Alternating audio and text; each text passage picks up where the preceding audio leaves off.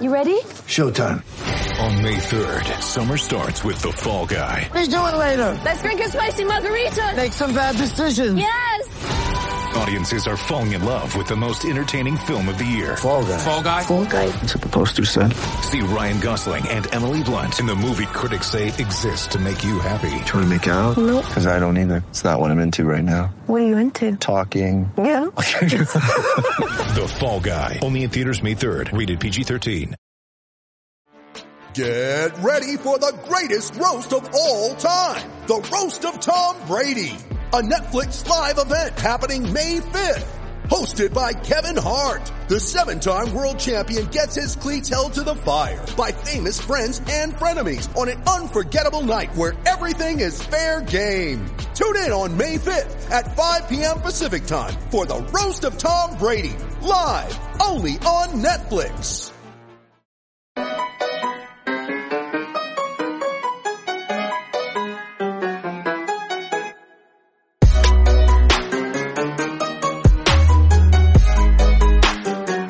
And welcome into Poke the Bear episode 48, the Matt Grzelcyk episode. I'm Evan Marinofsky alongside Conor Ryan of Boston Sports Journal. Connor, how we doing? Evan, doing well. How you doing? Doing great. Just got my eyes dilated, so I can barely see. Can't even see the screen in front of me, but it doesn't matter. We're pushing through. All I need to be able to do is talk and kind of see when your lips stop talking on Zoom, and then I'm able to, do my thing. But yeah, it's funny. I've never driven home after having my eyes dilated before.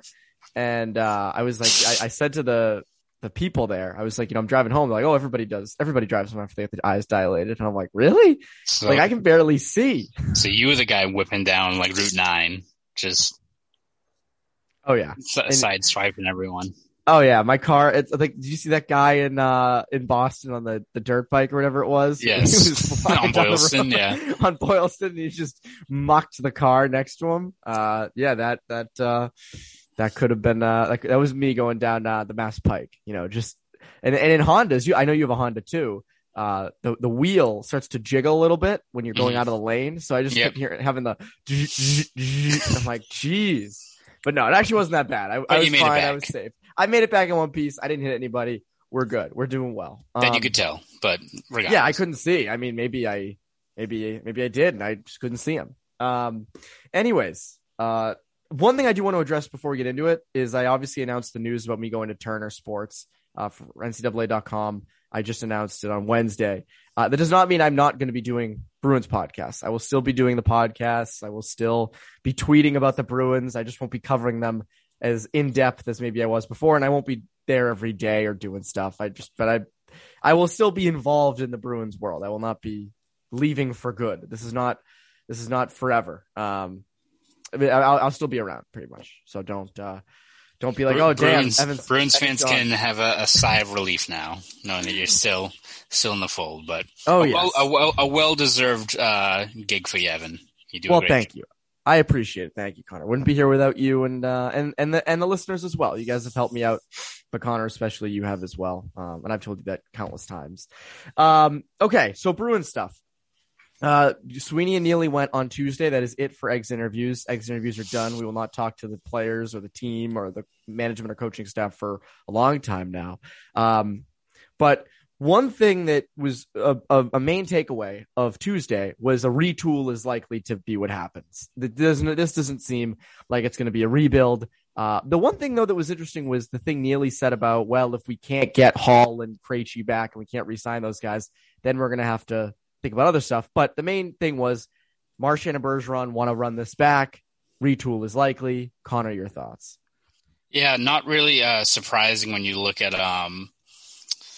kind of just the unenviable spot they're in. Granted, it's mostly the Bruins' own doing as to why they're in this spot, right? Where it's, lack of drafting and what have you, which I think we're going to touch on a little bit later. But yeah, it was interesting. Neely at one point said, they have to take I forget what his exact quote was, but a closer look at the roster and kind of see where they're at, which I think for some people is like, all right, well, are they thinking of blowing it all up? But also I think last season too, after they lost to Tampa Bay, Neely said close to the exact same thing. It was I think he said quote, taking a hard look at the roster, which is Is that it? And then what do? They signed Craig Smith and like tried to go all in for like Taylor Hall and all these guys at the deadline. So I imagine as long as I think from their perspective, as long as Bergeron and Marchand and those guys are there, I think they're going to, again, I think we touched on this last week, but they're going to keep on rolling with it until the tires, the tread wears off the tires. Like I think that's the only option because they're not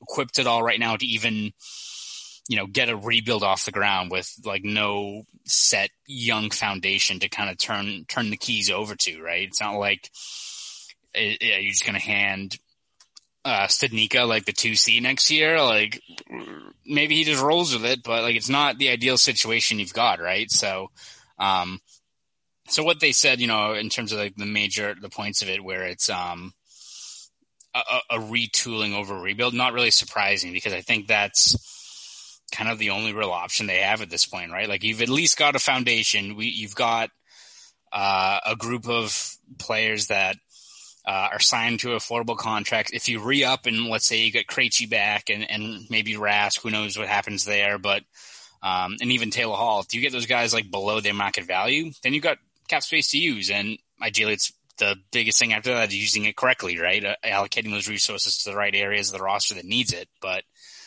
from the Bruins perspective, yeah, if let's say this is 2 years down the road and, Bergeron's 38 and stuff like that, then you have to take the hard look and be like, all right, well, the chickens have come home to roost in terms of what we have to deal with. But at this point where you still have Bergeron playing at a high level, even at his age, you still have these pieces in place. The only option I think they really have is to retool and address kind of those areas of the roster that need to be fixed. Yeah, the other thing about Krejci coming back is we were kind of wondering if the reason Krejci was so odd in his exit interview was that they had told him he wasn't coming back. From the sounds of it, it sounds like the ball's in his court. It isn't really like I think they want him back. I mean, just giving off these comments yesterday from Sweeney, I do believe David does want to continue to play. He's made it pretty clear that if he'd like to continue his career, this is the place that want to do it. Sounds like it's in Krejci's court with that stuff. Hall definitely wants to come back. And I think retooling is also the right move because what else do you do? Do you want to rebuild? Like you don't have the prospect pool to do it with. And, it's a boring thing to rebuild, especially with fans coming back. Fans start to come back in the building. It's like, oh, have fun watching this crap bag team that's going to be with the Devils and the Senators every year at the bottom of the league. So yeah, I think retooling is the only thing the Bruins could really do here. And again, the free agent market's not that great. So again, like some of the best free agents you have, like Hall, Krejci, Rask, that's about as good as you're going to get in free agency, and you have them all. And again, unless you can shake things up in a trade, which we'll get to later with one particular position, there's no real reason not to retool. And I know a lot of people are like, oh, this core can't win it. It's like, well, what else are you going to do? Like, what is the other option then? Do you want to watch a rebuild? Is that really what you want to watch? Especially with Bergeron and Marchand still playing good hockey. I like Bergeron, obviously much older, but still playing well. Like, again, you still have enough there to do it. A pretty safe bet that the Bruins are going to retool for next year. Another safe bet, though, is our good friends over at BetOnline. Absolutely, Evan. Listen up, guys. It's an exciting time of the year around the sports world. Red Sox are playing. Verdugo had a big hit yesterday. Celtics. Bruins. But listen, guys, Red Sox are back. Even if you haven't made it back to Fenway just yet, you can still be in on the action at BetOnline. No matter how the schedules change or the players that play, BetOnline is going the extra mile to make sure you get in on every game this season with the fastest updated odds in the industry. There are always more options to wager than anywhere else online. We even have an exclusive promo code for our loyal listeners. So go to BetOnline and enter promo code CLNS50, that's CLNS50, for a 50% welcome bonus on your first deposit. You heard me. A 50% welcome bonus on your first deposit. Evan, no one beats that. First source, nobody beats that. That source being the world. Nobody beats that. So what are you guys waiting for? Head to BetOnline today and take advantage of all the great bonuses, offers, and contests available right now. Again, enter promo code CLNS50, that's CLNS50, for a 50% welcome bonus on your first deposit. BetOnline, your online sportsbook experts. The online sportsbook expert. So one topic that was brought up to start Cam Neely's call on Tuesday was one that many Bruins fans, they enjoy so much. They enjoy hearing about it. They enjoy the talk of it, the reminiscing, the nostalgia that it brings. Eichel trade rumors? Eichel trade rumors, which are, by the way, actually like coming to fruition. There's like, didn't Pierre LeBrun say that Eichel could be traded before the playoffs end? Like, yes, this sounds like it's going to happen soon. We have to get started, Evan. It's coming quicker than we expected. We have to get going on this, because the Bruins are going to be one of the teams that are rumored to be very in on him. Anyways, I was talking about the 2015 draft. Oh yeah, classic times. The 2015 draft. So Cam Neely said, I've looked back at that a lot. Obviously, the timing of when we hired Don and when the draft took place, I think it would have been good to have a little more time between the hiring and the draft. He also went on to mention how they expected to group those picks and trade up, presumably to get Noah Hannafin, who they're also rumored to trade for every single offseason. And I imagine this offseason will be no different, given comments that Neely made later in his press conference. But obviously, a lot of fans pissed off that, number one, you had Sweeney in house during all this. So this was not like Sweeney was in on these draft meetings. This wasn't like, he came from outside the organization. He was there the entire time. He was the assistant GM. And number two, you still know those guys in the middle of the first round. Why were you so thrown off that you couldn't trade up? When was Hannafin picked? Was he number 5? Number 5 or number 4, I want to say. Give me one second. I think he was 4. You're right. I think it was 4. He was 5. Nope, you were 5. Oh, you were right. So I was right. It was Strome. I gotta stand stronger. Strome, Mana, and then Hannafin at number 5. Damn. So yes, that again, pick number 5. Again, you have 5, 13, 8. You have 8 picks. Took me a second there with the math. They don't teach. I didn't learn math at UMass. But they had 8 picks to figure out who they wanted to take. And I think they still did, but Neely kind of explained how they were a little thrown off. And it's like, well, again, you should know who you're going to pick. So again, just adding salt to the 2015 draft wound. And again, we said it like it at this point, that's a huge kind of dark mark on the Sweeney administration. Wouldn't you agree? Yeah, no, I can't tell which part of it is worse. The fact that she said he didn't have time to prep for it, which again, even if he's new at the GM job, as you said, he was in the system and they have multiple guys they turn to, whether that's, director of scouting or other resources that you think they'd have the book out. And again, it's not like I'm focusing in on just Barzal, which Barzal could have had a dog shit interview with them in there.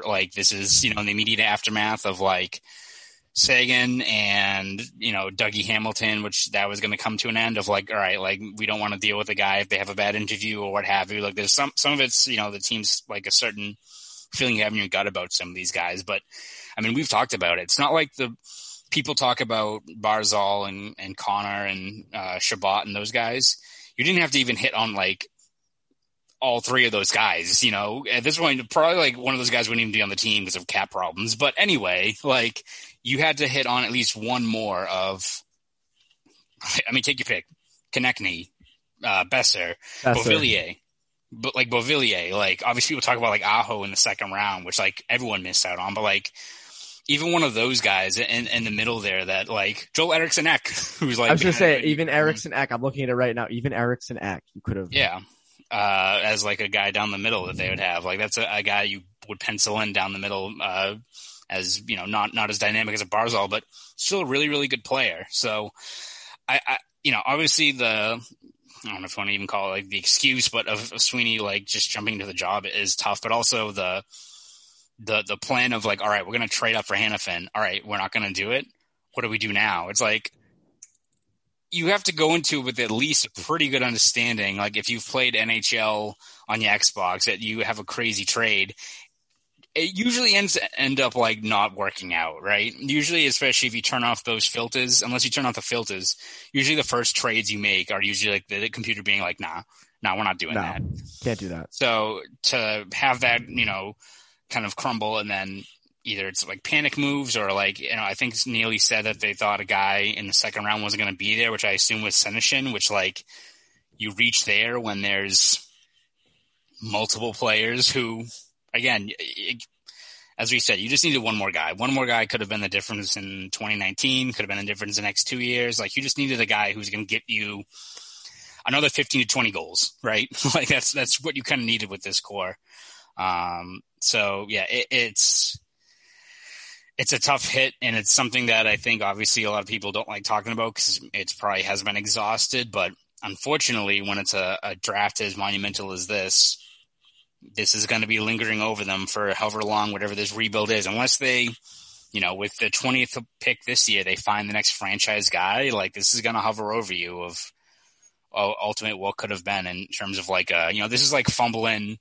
It's like Darko Milicic in the 03 NBA draft of like one that, where could this team have gone had they, picked one of the many available guys in what could be like an all-time draft. Yeah, you said it. Like, you didn't even have to have a superstar. You didn't even need to go Barzal, Shabbat, Kyle Connor, or like, Barzal, Aho, who was not a projected first back then. Like, you didn't even have to have the best case scenario. You literally just needed another depth forward, a Konechny, a Besser, Besser would have been a lot higher. Great, yeah. Yeah, like, it's incredible to me. And even, it's funny, I'm looking at the draft board right now, and who had two of the very successful late round picks? The Lightning. They had Anthony Cirelli in the 3rd round, and then they had Matthew Joseph in the 4th round. And again, is Matthew Joseph incredible? No, but he was a pretty solid depth piece. And Anthony Cirelli is one of their top guys. So, and they got Eric Chernak in the 2nd round too. He's a pretty good defenseman. Yep. So again, like, a team like the Lightning, you draw that.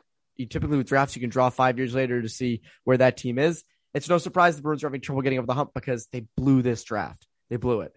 And they admit it. I mean, again, like Neil even said, I think about that a lot, obviously. Well, I mean, yeah, you do when you can't find depth scoring after the first line every single year. And it's like, Konechny would have helped out with that, or Kyle Connor, or obviously Matt Barzal, or you go down the list.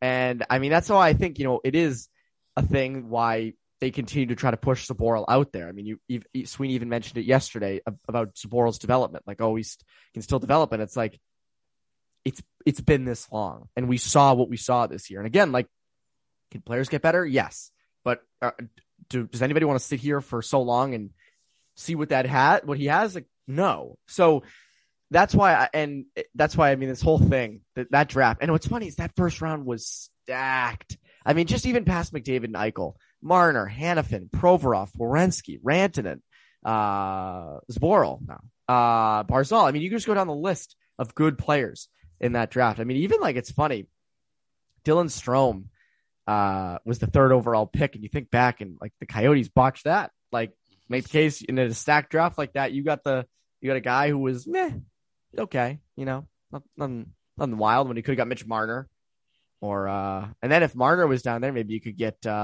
Matthews down there too, reunite them in the desert, hometown. But so speaking of, there's one player in the 2015 draft who the Bruins could have used quite a bit. His name's Thomas Chabot, left shot defenseman with the Ottawa Senators. And yesterday, or Tuesday now, Cam Neely mentioned how they are missing, they're looking for that elusive top 4 left shot defenseman, eats minutes, responsible in their own zone. Now, Chabot's not a defensive wizard, but he is solid offensively, and he's solid enough in his own zone. And with the Bruins, you'd expect he'd probably be fine in his own zone. I don't think it'd be a huge deal. But again, it comes down to the left shot, top 4, minute-eating defenseman. And there's not really anyone like that in the free agent market. There's not that big fish. I mean, again, there's Merrill, Alexiak, those types of guys, but those are not top pairing. Those are not even really top 4. Those are guys you have in your 5th or 6th slot. What do they need to do to get that top 4 left shot defenseman? Yeah, I mean, I think you ideally look at this Bruins decor. I think you need at least 2 guys added to the mix. I think you need to get like a free agent signing, so like an Alexiak, who I think would make plenty of sense. Yeah, he's due for a pay bump because he's been averaging, I think, 20 minutes a game with Dallas, but pretty solid puck mover, great guy in his own zone, 6'7", which would excite a lot of Bruins fans, right?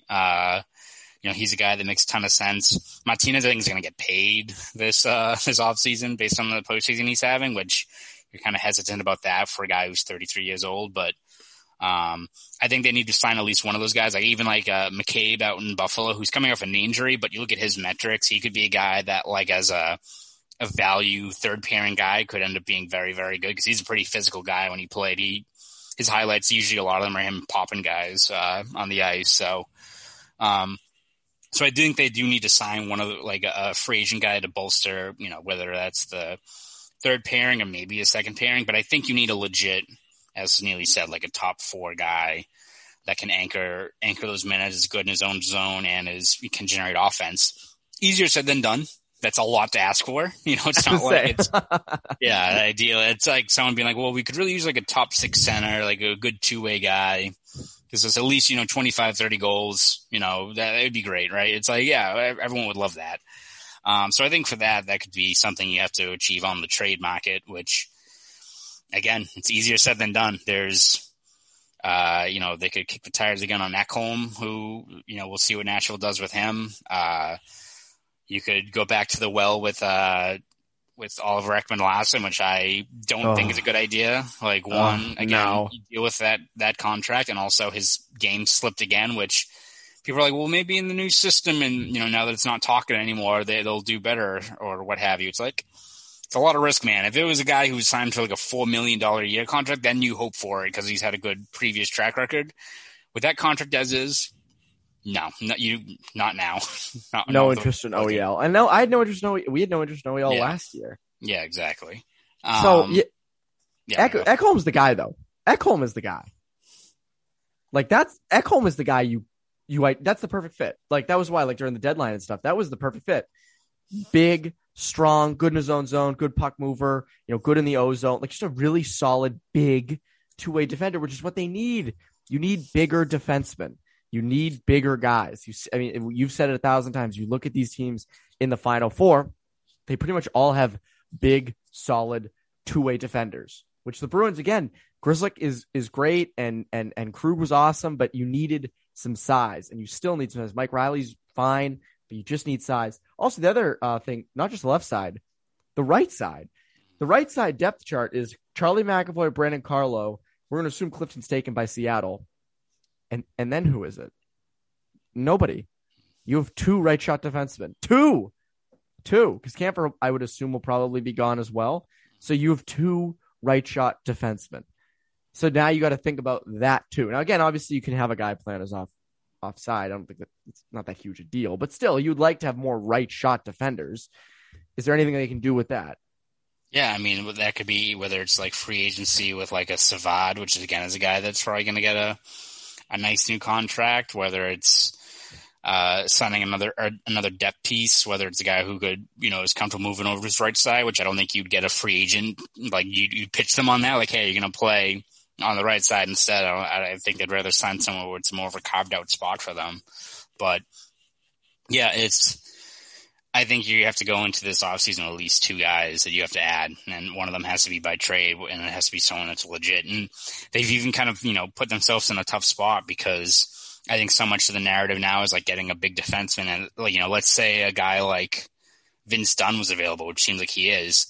Good player, had the reputation of being kind of more of an offensive guy, but I think this past year his defensive metrics were crazy good for a team in St. Louis that also lost a lot of defensive, presence with a guy like Pietrangelo. So like Dunn's an appealing guy, but also how are you going to pitch that? Like, I would probably be excited if they got Dunn, but he's also 6 feet and has the reputation as more of a playmaking guy, and you'd have many fans not be thrilled about a move like that, right? So it's a tough kind of not even balancing act because we know what they need to do. They need to get bigger. They need to get like an Alexiak for sure.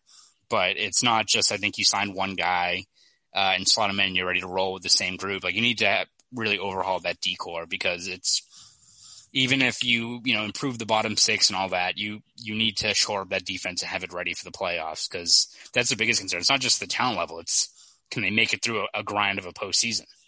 Yeah, and it's also that first pass.